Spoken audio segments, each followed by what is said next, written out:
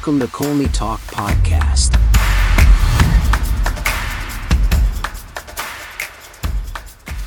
Hello everyone, hope you're having an amazing weekend. Happy Thanksgiving to my fellow Americans. Welcome to another episode of Colney Talk Podcast, a bite-sized show. I'm your host, Alex. First-time guest, happy to have you here. And to my returning listeners, thanks for joining me. On this bite-sized show, I talk a bit about the Arsenal game and pick out my top 3 Arsenal players who I think were great in the game, and one player I consider the odd one, who just had a poor game or not good enough, who just needs to be called out. We are back from the international break. Arsenal at Brentford. 2 main headlines. Ramsdale in goal, Trossard in the middle. Great to see Odegaard back on the team. Ben White on the bench. I'm sure he has some niggles still hanging around because typically he will be starting. It was interesting to watch Trossard in the left 8 position. I hoped his qualities translated well enough for this game. This was a physical team we're playing against, Brentford that is, so Arsenal was up against it. And now here's another question. Could Trossard hang in there in terms of the duels? And one of our challenges was to use our quick tempo in attack and try to make something happen, because that was one of our other advantages that we had as one of the game tactics, if you will, at least in my opinion. Just as the game started getting on, oh my goodness, that was the first shocker. Everyone's jaw dropped. What was Ramsdale doing?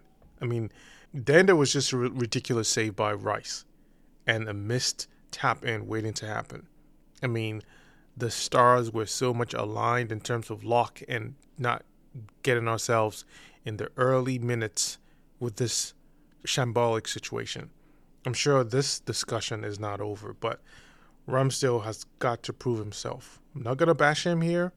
We know there's so much going into this, but he has got to prove himself, not just for this game, but for the next few games, because this will be a marker to recall. I hope, really, from this, he hasn't lost the trust in the coach, because it was just, I don't know, it felt different in a way. Now, on the good looks, Arsenal were stationed in Brentford's half most of the game, trying breakthroughs on goal attempts. More impressively was how that was happening in terms of the attack in waves for a lengthy time in their half.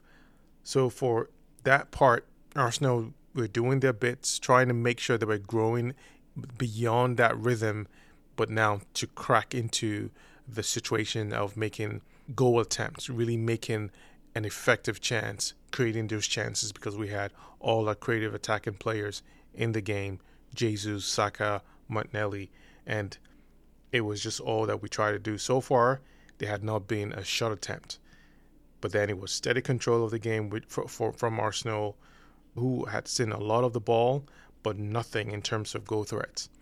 And then on the other hand, in terms of Arsenal's own end, the threat was self-imposed. Ramsdale again causing another self-imposed problem, and it just started as the feeling for, are we going to shoot ourselves in the foot as this game was going on? But at least we were able to turn things around and keep on the waves in terms of the pressure and the chances that we're trying to create, growing into all that, which we did quite well. And it led to an Arsenal goal, but then was cancelled by an offside. Just tight, slight margins. I mean, we can't really argue about that, but it was a very difficult situation because we had a couple of those chances. So now we were asking for more quality from Arsenal's side in terms of getting in the box and doing something really magical. Given how deep and staged Brentford were in defensive blocks, we had to do a whole lot more. Saka not getting fed the ball as much as Martinelli, and that's fine, but because we had a lot of good looks from the left side, but not so much to really make that punch get right in. And that the first half so far was a lot of good game, good play, but missing the most important piece of the offense. And that was the theme for the first half. We just tried all we could, but just not those chances that could have given us that lead. We got a lead, got cancelled, but we didn't get a chance to capitalize on a few fast breaks, on the chances to give us that first goal, or give us a little bit of that cushion before the second half. So on the second, Arsenal continued in the same fashion. Lots of crosses inside Brentford's box, but those dangerous clicks hadn't just happened yet. Those connections weren't there yet. It hadn't started connecting. A lot of the chance entry, if you will, continued to come from the left, from Martinelli, and it was still 0-0 deadlock up to the 65th minute. And then Eddie coming in for Jesus, I guess a very needed change of game plan to keep things going, and Arsenal kept pressing on, creating more chances. And then Brentford on the other side, credit to them, stayed compact, managing Arsenal's press and gameplay, because they knew the situation was going to be a tough one. Most likely, if you would guess quite well, it was probably going to be a draw, because it is a definitely difficult ground to snatch a win. I mean, the last time we were at Brentford, which was last season, it was a loss. So Arsenal just continued to build their corner tallies. It just continued then, and we just continued to get a few moments of chances, but not enough to grow into it.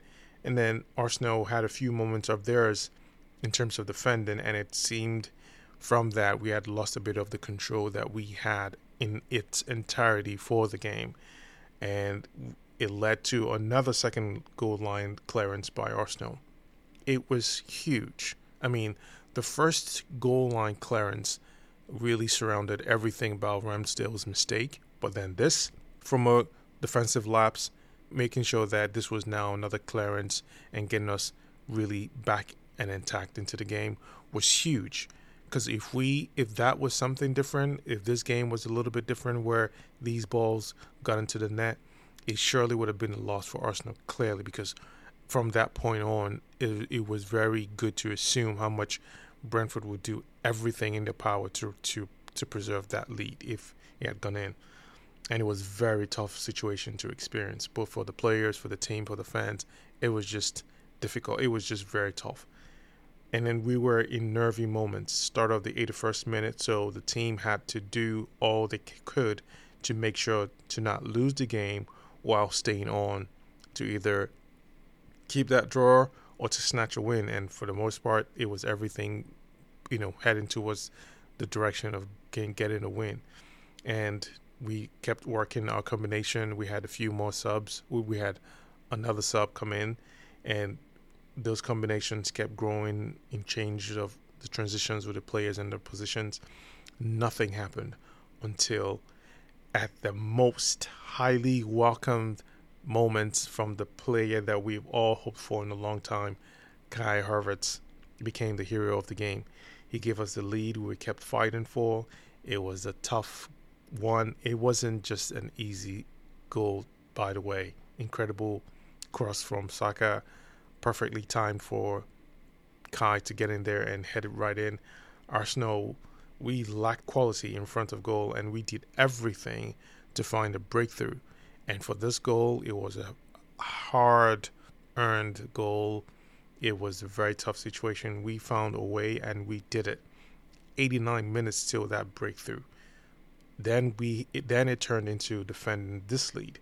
Yes, we sing 1-0 to the Arsenal for a lot of times and for a lot of moments of which we are known for. And we had to do that, defending for this lead and ensuring that we didn't leave the door open for Brentford to gain a score or even do something to get right into the final minutes of the game. And that was it. We did it. 3 points, sitting on top, clean sheet, and major, incredible superhero moments in the game. Havertz got his flowers. Indeed, he did. I mean, it just fully deserved from him. And for Arsenal, patience was really rewarded, and it really paid them so much dividends as they kept sticking to their game plan and how much they felt like something was going to come out of it. So, big ups for the team. So let me jump into my top 3 of the game. First player, Rice. Saved us from losing the game. He was the sole gladiator in the middle. Simply a commanding maestro. I mean, he was so disruptive in Brentford's build-up phase with an unrivaled vision and so much boldness to drive forward. This is all Declan Rice. I mean, there is so much to talk about this player, but he just keeps sticking and standing out in every situation when Arsenal is playing. I mean, he to me, he's a very clear top candidate for Player of the Season so far, even up to this point. But definitely, it's not even far-fetched to even name top 2 without even having a debate for that. Second player, Saliba. Given how physical Brentford were, Saliba easily handled their attack and kept their threat quiet. I mean, I was impressed with how good he was in the game and making sure that so much of those double teaming in their breakthroughs weren't overpowered. And obviously, the way he tag teamed with Big Gabby was well done. I mean, on his side, it just felt real quiet. So, really impressed. And he just kept out most of the danger. And I liked what I saw. Third and final player, Zinchenko. Top quality performance. Combining in attack and so crucial as a player in our game control as we kept on with the waves of attack. And eye tests showed a lot of imposing play and tactics from Arsenal. And a lot of that had to do with how much it was that outlet to reset and get everybody back in position, keep the game shape and the attacking shape with both wings, keeping those margins tight and keeping everyone as positioned as they would. And that was just incredible. I mean, let's not forget his goal line clearance. That was his own redemption, which was highly commendable. So there's so much to be happy to see how he did and respond. My odd one today was Ramsdale. I mean, very clearly that number one odd player. Had a really poor first half.